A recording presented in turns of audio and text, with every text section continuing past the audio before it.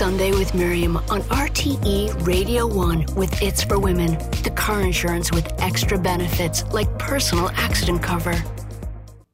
Sunday with Miriam on RTE Radio 1 with It's for Women, the car insurance with extra benefits like personal accident cover.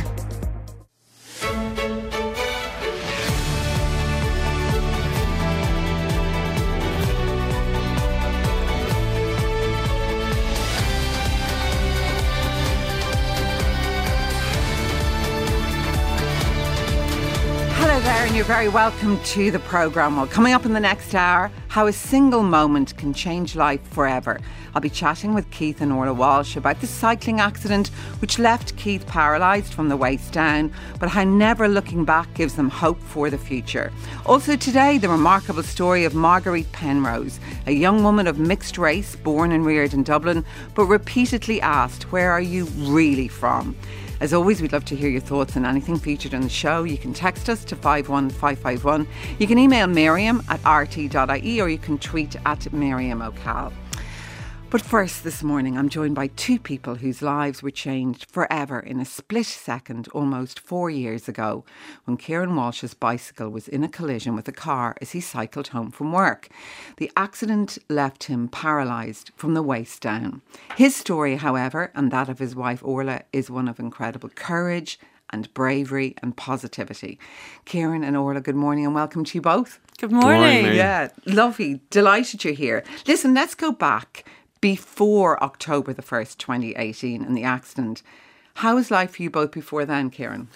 We were living a very blessed life, I guess, in terms of we had three lovely daughters. They're all very healthy. I can't give out about them. A normal life. We had a nice home, summer home. We had a travel a lot. Yeah, we had a good marriage, we'd like to think. I'd like to think. Sometimes, yeah. And yeah, I played a lot of sports. We spent a lot of time with the kids, obviously. Would have played golf with my youngest a good bit. Played squash around the corner in Old Belvedere with the vets and Division 5. And yeah, just generally enjoying life. I worked in finance and another few areas over the course of my career, but yeah, life was good. Life was good, yeah. And I know, Orla, you're an artist, and you'd been working, I think, towards a big show at the time, hadn't you? Yeah, I was working towards a show in the Dean. It was going to be a solo show, and it was 4 weeks out, and Kieran had been taking on a huge amount of all the family activities. Like you did all the hockey runs, you minded the kids, you were doing the washing, which I really missed after the accident. Because Kieran was always so busy that he was up at 6:30 in the morning. So he was like, the washing would be done, that'll all be, and so I could just draw and paint. And I had a studio that was built onto the kitchen, so I'd just be working there full time. And basically, I'd been flat out for a couple of months, so we hadn't had weekends or anything. So the night of October the 1st, 2018 then, which isn't that long ago actually, you were expecting Kieran home, I think, that evening. Yeah. Tell me about that. Did you start to worry when he didn't arrive by the usual time? No, it was great because it meant I hadn't dinner ready yet, and also, well, not that I've been cooking it, but I was going to try. And Kieran would have punctures, something might, but he delayed at work. And, so I wasn't that concerned. I was actually delighted because I got tests and we flew down to the shops because I said he's delayed now, came back up with a roast chicken, did a bit of potato and said, because Kieran loves a roast. And it was a thank you for him being so good for the whole weekend. Like we hadn't gone or done anything and he just let me draw. So when the phone call came through, it was his phone. And I remember looking at the phone going, oh, great. And answering it, and it wasn't his voice, and knowing immediately that he'd had an accident, because a man's voice on your husband's phone asking you, are you his wife? So I actually asked him immediately. I just said, is he dead? I was just so shocked because I just felt he was quite quiet when he spoke to me as well, and I felt, it wasn't like, oh my God, your husband's broken his leg or something. And I said, how badly injured is he? And he said, well, he is badly injured, and I was like, is there blood? And he was like, yeah. I said, where's the blood coming from? And the poor man, and then of course Ali was listening to me. She was our eldest daughter. Our eldest daughter. So of course she came racing down the stairs, and she was just getting ready to go on a night out and was putting on her lashes, and she took them off, the glue, and she stuck them on the table in the hall where they stayed for months. I remember we used to walk in and out and somebody has to take those away from there. But it was like just jarring, you know. So that was the first thing that we'd heard. What do you remember, Kieran? Tell me about that day. Yeah, no, I remember everything. I'd been on a business trip the week before to Boston, and so I, whatever, was cycling just to, it's like a detox, I guess, anyway. So I was cycling home, and I was in the bike path, and a car was turning right and pulled across me. I hit the brakes, went over the handlebar, and thank God I had a helmet on. Orla had bought me a bike a few weeks previously, so the brakes were highly tuned. I hit the brakes, went over the handlebar, hit the car straight on with my head, and basically was conscious for the whole thing. Slid down the side of the car then, broke 10 ribs, my sternum and my spine obviously as well. And the helmet smashed, went into my head, and look, but as I said, thank God I had it on, because God knows what could have happened if I didn't have it on. I hit the car in a bad place. It was, you know, there was an awful lot of bad luck involved in every step of it. I was sort of slungshot over the handlebars, which didn't help, and then whatever, I was lying on the ground, and as it happened, the first two people who came across me were first responders. One was on a day off and the other was on sick leave, and they came over, and you know, like you see on all the medical programs, can you feel this, can you feel this? So they were feeling, you know, my legs, and of course I couldn't feel anything, and they got as far as my chest. I basically have no feeling from my chest down, and I sort of knew at that stage that this was obviously very serious, and an awful lot of pain. I was still, I guess, in shock at that stage, but I could still feel quite a bit of pain, and they were calling an ambulance, and there was people around looking distraught, and all the traffic had stopped obviously, and they put up a barrier around me, and then I was just waiting for the ambulance to come. So, and eventually, and then as Orla said, somebody took my phone. I asked them to ring my wife, and I could hear my daughter crying in the background, which is obviously very traumatic to hear her so upset. And then I waited. Were you under the car then for about an I was around an hour. I was lying on the ground, and I could feel pain. I felt like if they could move me in a certain direction, the pain would go away. But obviously then they knew better than to move me too much. And I started shivering and freezing, obviously, whatever the signs of shock and stuff like that. So they just put blankets and coats over me when the blankets, and then I was there for roughly an hour, and then the ambulance came, and that was a particularly unpleasant drive into I'll always remember the ramps going down Elm Park Road around the corner from here.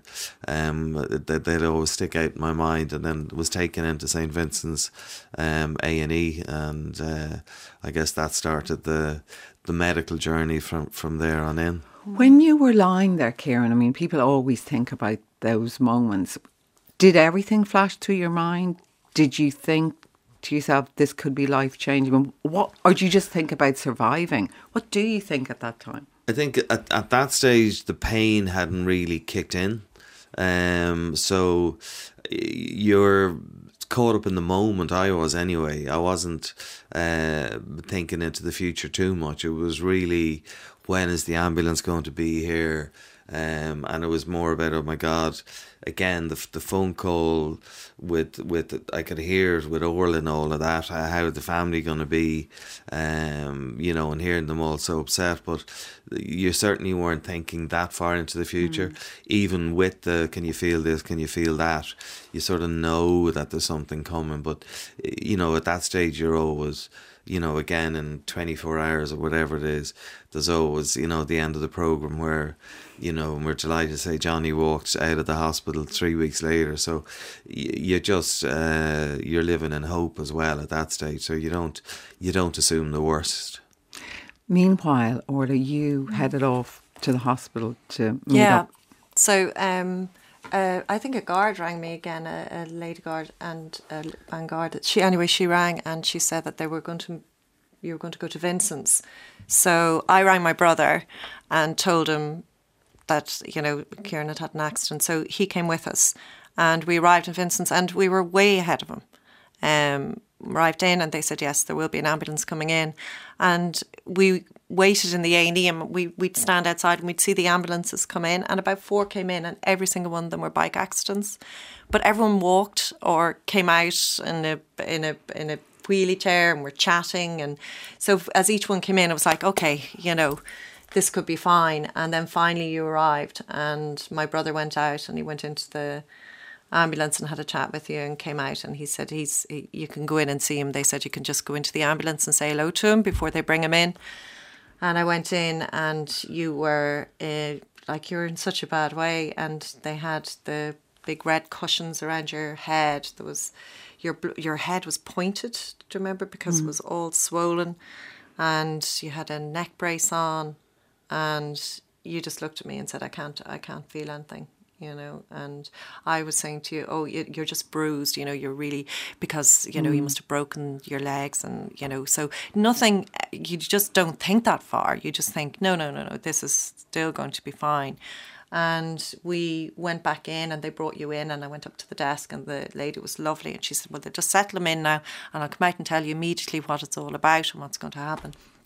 And I was sitting there, my brother and then his partner arrived, Kate, and with the girls were there, and the lady came out and she said, you know, we have a lovely family room in behind here that if you're, and there was loads of people just sitting there, and I said, no, why do you want us to go into the family room? Then I said, oh God, is it because this isn't good news for us? So we moved in and we went into the family room there, and we stayed there for hours, and slowly but surely friends, things were, you know, people were phoning other people and friends arrived, my parents arrived. And by the time the doctor came out to talk to me, we hadn't seen Kieran through all this. He just sat in another room, my brother and my mother, and he just listed Kieran's injuries from his head down. And he just started at the top. And it was just so, like he said, we've staple gunned his head. His neck is broken. His chest, he's broken his ribs. He's broken his sternum. There's blood behind his heart. His lung has collapsed. His back is broken. And he can't feel anything from there down. And he says, so that's where we are. And I had a cut in my toe. Oh, you had a cut in your toe? Yeah. So he cut his big toe. Yeah. Like, what? Well, he can't feel it. Yeah. So, but it was so... And he left the room, and I just sat looking at my mother, and then I kind of immediately went hysterical, followed by just immediately quiet. And just went, right, well, okay, what do we do? Where do we go to tell the guards? Can we see him? And we went in to talk to you. And... I wasn't very chatty. You weren't great. No. Were you aware at this stage of how bad things were?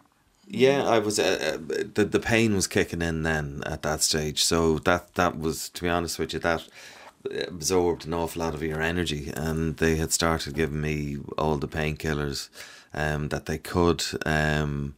And it's like one of those things when you see people coming in and you can see the look of devastation on their face. Mm. It's becoming fairly obvious that this is really serious. And you're sort of asking any doctor that comes in, and of course they're not giving you any definitive answers.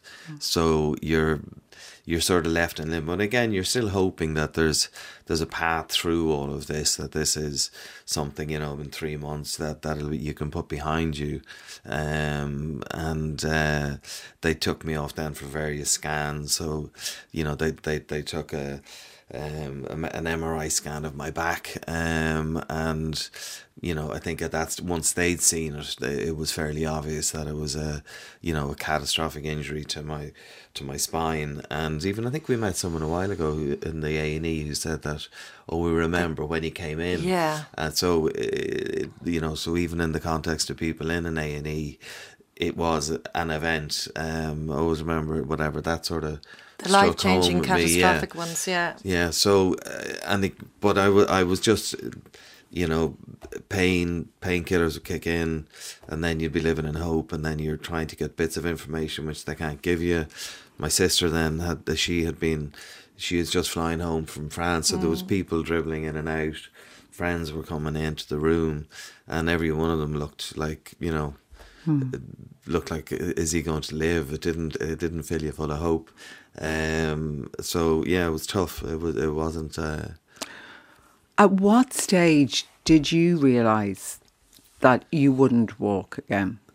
It was probably a couple of weeks later, because what happened then after that was I went for surgery on my spine to the Mater. So I was transferred that night to the Mater, and then there was a period, probably around 3 weeks, that I was, you know, not really with it at all, and it was only after that period that I was told that it was what they refer to as a complete break. So some people can have an incomplete break where there's bruising around the areas, and as that the body heals itself, you start getting functions back. But whereas they probably knew, but I had 3 weeks of not having a clue what was going on, being very, very heavily medicated, where I didn't know. So you're extremely ill at the time. And I got very sick. You know, outside of, let's say, just the spinal injury in itself, I wasn't well for quite a while. Yeah. And when you, after those weeks when you were very ill, and then you were, I suppose, recovering in terms of not being that ill anymore, but then realising that you weren't going to walk, did you feel you had to stay positive and then in your quiet moments, is that when they're very dark moments initially or not? When you're did you get upset? No, I don't think I did. I think it was very dark humour, really dark humour. Was probably the one sort of constant in it, and Orla was brilliant. So when I was going through that, let's say those 3 weeks, they kept trying to throw her out and of the room, and I was wanted her to stay there. And it you know, I remember looking at the clock, and it would go, you know, literally 5 seconds felt like an hour. It was horrific, and having her there was the only thing that sort of kept me sane. And that lasted for, as I say, maybe a couple of weeks, and then after that, once, you know, you start coming around, as you say, then, you know, even after the realisation that you wouldn't walk again, you're looking forward to the next stage, which is to go to the NRH, and people are coming in. I had a huge amount of, like a massive groundswell of support from family and friends. You know, my sister was amazing. I mean, we were talking about, don't really want to mention other people because we just leave so many people out. There was literally a tidal wave of people coming in the whole time. So you didn't have time to fixate on yourself and lie there. And to be honest with you, when I wasn't doing something that was to do with medical, or somebody was asleep, and that they were my state. So I think having all that support around me meant that I didn't have time to look in on myself too much, and so that was, so I don't think it went too dark at any stage. No, that was just the initial. And you stayed really positive, didn't you? Yeah. I think you just moved along with everything that was happening because everything was so fragile, and it was even impossible to come to terms. And I remember meeting a nurse who said to me, "No, just think about tomorrow." Because the injuries were so vast that you couldn't, your head couldn't comprehend. Like I was there, what happens when we're older? And like, oh my God, and how will you get like all these? Like there was, I just saw it as like it was all too much. So when we kept it day to day, it was much easier, and we'd talk and we'd laugh and we'd say, right, we're on a chill. We're going to take a year out of our lives. You know, little did we know COVID was coming along, but we said we're just going to relax and deal with every day as it comes. And like, I think the first few days, the devastation was like as if somebody had died. And then I remember about the third morning getting up, and again, every time you woke up, you cried, and you're just getting up and you're going, why? You know, why am I doing this? And then it was like, well, actually, he's alive. He's alive. And it was like a realization of, he hadn't died. And then it was like, actually, we're lucky. Actually, we're unbelievably lucky because in a few weeks or in a couple of weeks, he's going to be actually able to hug me and kiss me and you know, and he's still there, you know, and the wit and the humour and the crack. So it was a sudden realisation of we hadn't lost. And that really helped. Yeah. Yeah, there was 2 times where I basically that I thought that's it. I'm dying. I'm out of here. I couldn't breathe, and it was, you know, I thought that's it. And the guilt that came with that was overwhelming. And we've talked about it after that having a version is better than no version. And I think that, you know, strangely enough, nearly, you know, were thinking you were going to die. And I always remember Orla screaming at me, you know, don't you dare die. And or delicately whispering in my ear, whichever way, a different recollection. But there was a very, like, it was a huge situation of where his oxygen levels were dropping. There was loads of people in the room. They were talking, will we incubate him, will we leave him, what we do? He was gasping for breath. They were moving him to the ICU and they took his CPAP mask off you, and you just turned your head and I said, you know, I love you, as if to sort of say, you know, that's it. And I was like, what? Don't you dare. Yeah. I said, do not leave me and the girls. They were like, get her out of here. I said, you leave me and the girls, I'll never speak to you again. I was like, yeah. And then when you woke up, you thought you died. Yeah, no, I had. So, as I say, it did help us in a strange way, thinking, okay, well, there is a version. It's not, you know, it's certainly not an upgrade. It's not Kieran 2.0, but it was something. And then I think from that point on, we sort of looked forward really and thought, okay, well, how can we make the best of where we are? And you sure have done that. So you went to the NRH, didn't you? Yeah, I went to Vincent's for a good few weeks in a holding pattern until there was a place in the NRH, and then we went to the NRH. And you were explaining to me before we came on air, it's an amazing place, really, isn't it? But like a lot of the guys were there were saying, you're the lucky one. Explain that. Go on. So there was people who have, you know, you think of a spinal injury and they're all the same, but obviously the higher up, then the more loss of functions you have. So again, very dark humour. There was people in there there was Declan, who was in the bed next door to me, you know, was higher up and therefore had more challenges, and he used to, whatever the joke was, like the Monty Python scene, sure, that's only a flesh wound, you know. So you have to, you know, you're all going through physio together. There's a great camaraderie. You know, Fergus who walked out again, he's rowing from New York to Galway, so in the next month, after not being able to walk for a while, so he's doing that next week, so best of luck with that. So there is an awful lot of and the people in the NRH themselves, the nurses and the healthcare assistants, you know, were absolutely incredible, and they normalise it. Yeah. So for them, this is life, and they're giving you the skills, and you know, the physios have been incredible. You know, I have a treatment with one of the guys later on today. Still trying to you know, get the life skills that I need, and you know, the OT that I had was absolutely incredible. So yeah, the NRH was, you know, you would want to stay in there for a year basically to try and get yourself as strong as you can. So yeah, it was you going from a hospital where they're trying to keep you alive to going for somewhere where you're actually moving forward. It's a different mindset. You can actually see, okay, and there's other people who would be 6 weeks ahead of you, and you're looking at that person, oh my God, he's actually got out of bed by himself. So seeing people who are further on gives you the encouragement to say, okay, well, you know what, I can get there, and I have to get there, and yeah, so that was very good. Because you were both explaining to me, you know, even sitting up in a wheelchair, Kieran, because your core, explain that to me, even that requires a lot of training to be able to do that. So it might sound stupid, but if you lean forward, you use your core muscles to stabilise you. So I don't have them anymore. So usually if you start falling forward, your body goes, okay, you know, tighten the muscles around your stomach and you're straight. Where my brain hadn't been trained yet to function that way.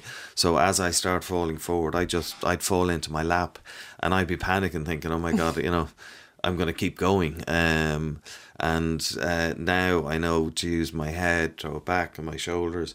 So it's just, you know, simple techniques like that your body learn, and they take time. That's, you know, you can people can tell you what they are, but yeah, they're skills that you learn over time. Yeah. And sorry, even from bed to chair, like trying to get you from that bed into your wheelchair was massive. Yeah. We're going to take a break. You're going to stay with us, Kieran and Orla. We'll just take a quick break. Sunday with Miriam on RTE Radio 1. Sunday with Miriam on RTE Radio 1 with It's for Women, the black box car insurance that lets young drivers drive safe, go further and save more. Tweet at Miriam O'Call. Welcome back. Well, I'm here this morning, still joined by two people whose lives were changed forever in a split second almost 4 years ago when Kieran Walsh's bicycle was in a collision with a car as he cycled home from work. The accident left him paralysed from the waist down. Orla, then when he left the NRH, obviously, he came home. Was that daunting? How it was was unbelievable. That? It was really scary. But the NRH had made, you know, strides towards us. Like they had OTs out to the house. They'd come in. They'd measured the bathrooms. My brother's a builder. He came in. We changed the playroom at the front of the house. Now it wasn't ideal. It's still very small, but we were able to get a hospital bed into it. We got a sliding door put in to the downstairs toilet, and had it ripped out and put in a wet room, and so that it was all ready for him when he came back. So you felt more comfortable in knowing that, you know, he was going to be able to function with carers in the home. But the first time they brought you home was a surprise for Charlie's birthday, and they brought you home in a big electric wheelchair because you still couldn't move forward at the time. And Kieran, it was quite exciting because you were coming in, and it was the first time in the house in months and months and months, and we hadn't told Charlie. But by the time Charlie's one of your daughters. One of my daughters. Yeah. So by the time they drove into the driveway and tried to get you out, and the wheelchair has to come down and everything, the girls were all sitting on the stairs crying because they couldn't believe it. They were so excited and couldn't believe you were home. And then you arrived in the house, and by the time you got in, it was nearly 20 minutes later. They're like, "How are you, Dad?" Yeah. So you missed out on all the sort of like emotions and everything, but you know, still, you know. Were you worried about going home? You know, you're terrified because you're in a cocoon, and your every whim is looked after. You know, when you have a problem, you've got someone there as an absolute specialist in the NRH. In the NRH, so going home and having to, you know, transfer from a bed to the wheelchair, all of those sort of things, and you know, I had marks on my skin because I wasn't doing it properly and all that sort of stuff. And then anyway, but so there was an awful lot of things that you still didn't have the skills to function properly. So you still had an awful lot of learning to. Yeah, so it was quite daunting. And it was very frightening. Yeah, it was. Yeah. And we had 6 months of not hell, but we very, very stressful times trying to learn how to care properly for you at the time. Now he's brilliant, but it was hugely involving, and we had to really get stuck in because the care we had was 2 hours every morning, and for the rest of the 24 hours a day was just us, and family and friends who'd come and help. But it was just it was difficult at the time, but we got through it. And it was always because you knew everything was going to get better. So no matter what, it was going to get better. But I think we were shocked at the amount of illness, the amount of sores, the trips to hospital. The minute he got his first cold, he ended up in Vincent's for 2 weeks. Within like 5-6 hours, he was in Vincent's for a couple of weeks. And this just seemed to be routine. He would be well. It was like feast or famine with you. We'd be all delighted and go, oh my God, and you see light at the end of the tunnel. Then no, we're back again. Yeah. Are you okay? Yeah. No, you can take your time. He's just coughing. Yeah. You take your time there, Kieran. But yeah. But he's an amazing guy, because tell us the story. Do you remember initially he basically said you should leave him? Oh, yeah. Because he was being so selfless, wasn't he? Oh, completely. Because it was the night of the accident and he'd been moved from Vincent's into the Mater where he was going to have his operation, and they'd put him up on the 5th floor and we're waiting for the surgeons. It's about 4 a.m. and a doctor came in to do a pre-exam before he went out of surgery, and he was running a pin down his body. And really at that stage we were kind of in our heads, we were like, once you have the surgery then we'll know more, and this is not what we think it is. And he ran his pin down you, and then he just looked up and we said, he'll walk again, won't he, once he's, and he said, oh no, actually, he said the break is bad enough to know. He said we're really just going to put him back together. And the two of us just stood there, and you just went, no, I want you to walk out of this room, not look back, and take the girls. And I'm no use to you now. I have nothing I can do for you. So you should walk away. You should walk away now. So it was, anyway. Sorry. Oh no. So it's funny because we don't talk about Yeah, we don't talk about the accident that much because we're always focused forward. Yeah, and rightly so. No, but it's a tribute to the love bond between the pair of you, and how strong your marriage was, isn't it? That you are so happy. Yeah, no, as I said, at least looking forward, we've an awful lot to look forward to. Yeah, we still laugh, and have the crack and sit down and have pizza with the family and whatever, and all those things. So we're blessed in so many ways. Oh, we are. I think we have to look at the good things in our lives, of which there are so many. We've got fantastic family, fantastic friends, and we can have great fun with them. And so that's what you have to focus on. It's really enjoy it where you can. And there are always setbacks. I was in hospital 3 times this week, and that's fine. And but you just have to, like anybody else in life, yeah. Everybody in life has challenges, So it's and mine are very visible. Other people's mightn't be as visible, but you just got to get on with it and make the best of it. And you're blessed to have each other, to be honest. And you're an incredible person, Orla. I only met you once before, and I remarked from afar. I watched you as a couple. Actually, I didn't know you at all. Yeah. But he is like, the lead is taken from you in a way, though, Kieran, because of your attitude to your accident. Would you agree with that, Orla? 100%, because he never once cried and wept and said, I'm sorry for himself, or he was always concerned about what the next step was for us. Were the girls okay? Are we okay?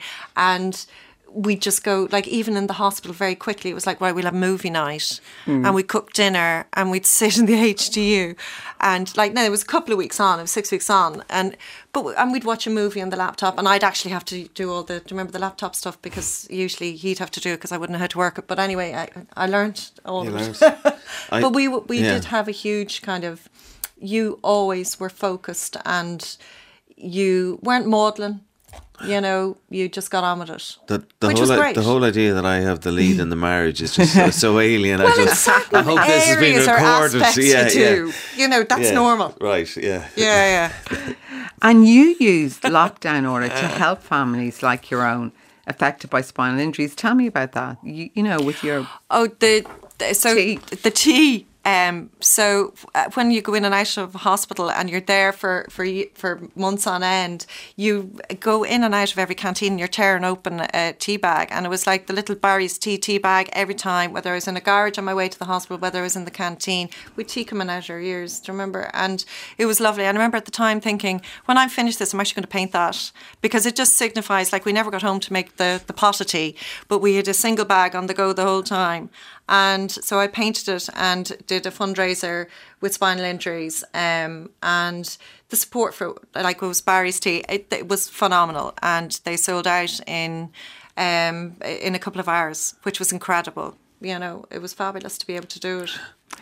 Are you back working, Kieran? Yeah, no, I have a couple of part-time roles, so I'm on a couple of boards that are paid roles, and then a couple of sort of voluntary boards, one of which, Kinea, is a very good organisation. They raise funding for sort of deprived schools, DESH schools and stuff like that, particularly around technology, providing technology.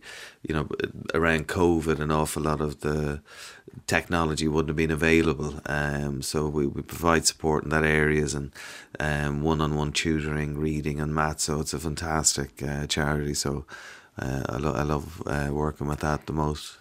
Just for my listeners who can't see you at the moment, but you both look incredibly well, both of you, beautiful couple. You look really healthy, Kieran. Do you do a lot of body weight? Seriously. Yeah, no, I always promised Orla I'd be... He's very handsome, Orla. He always said to me, he promised me you'd be a Marine from here up. Yeah, I'd be a 90-year-old man from there down, and a Marine from there up. So we've got weights installed in the house, so I try and do them. I haven't, only in the last couple of weeks.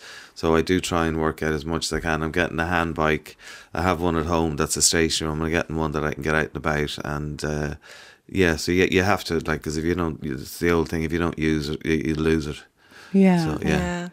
And your girls are doing fine, Orla, the three girls? The three girls are doing amazing, yeah. They're doing fantastic. Ali's just graduated from speech therapy in Trinity, and Charlie is in second year doing engineering, and Tessa's going to do the junior cert. They're all an avalanche of beautiful text from Miriam. Such a lovely couple. They're so inspiring. Another says they have each other, two fabulous people. Another said, Miriam, such a heartbreaking but heartwarming interview. An amazing piece of radio, hugely admirable guest. And one more says, so happy for you both. My husband's bike was hit, but he wasn't so lucky. He was only 30. God bless you both, and he wishes you very best. But listen, we're going to play out in a song. Oh, yeah. Because you're super positive. Tell me about this song. Okay, so this is a song that it's like a family song. Any big night or anything we're doing. No wine involved. No, never any wine, is Mr. Blue Skies. And we run around the island in the kitchen. And when Kieran was well enough, we push him around in his wheelchair. It's always like a fun thing for all of us, and friends. Everyone knows Mr. Blue Skies because it's party on. It's great. It's regarded as the happiest song, apparently. It is, yeah.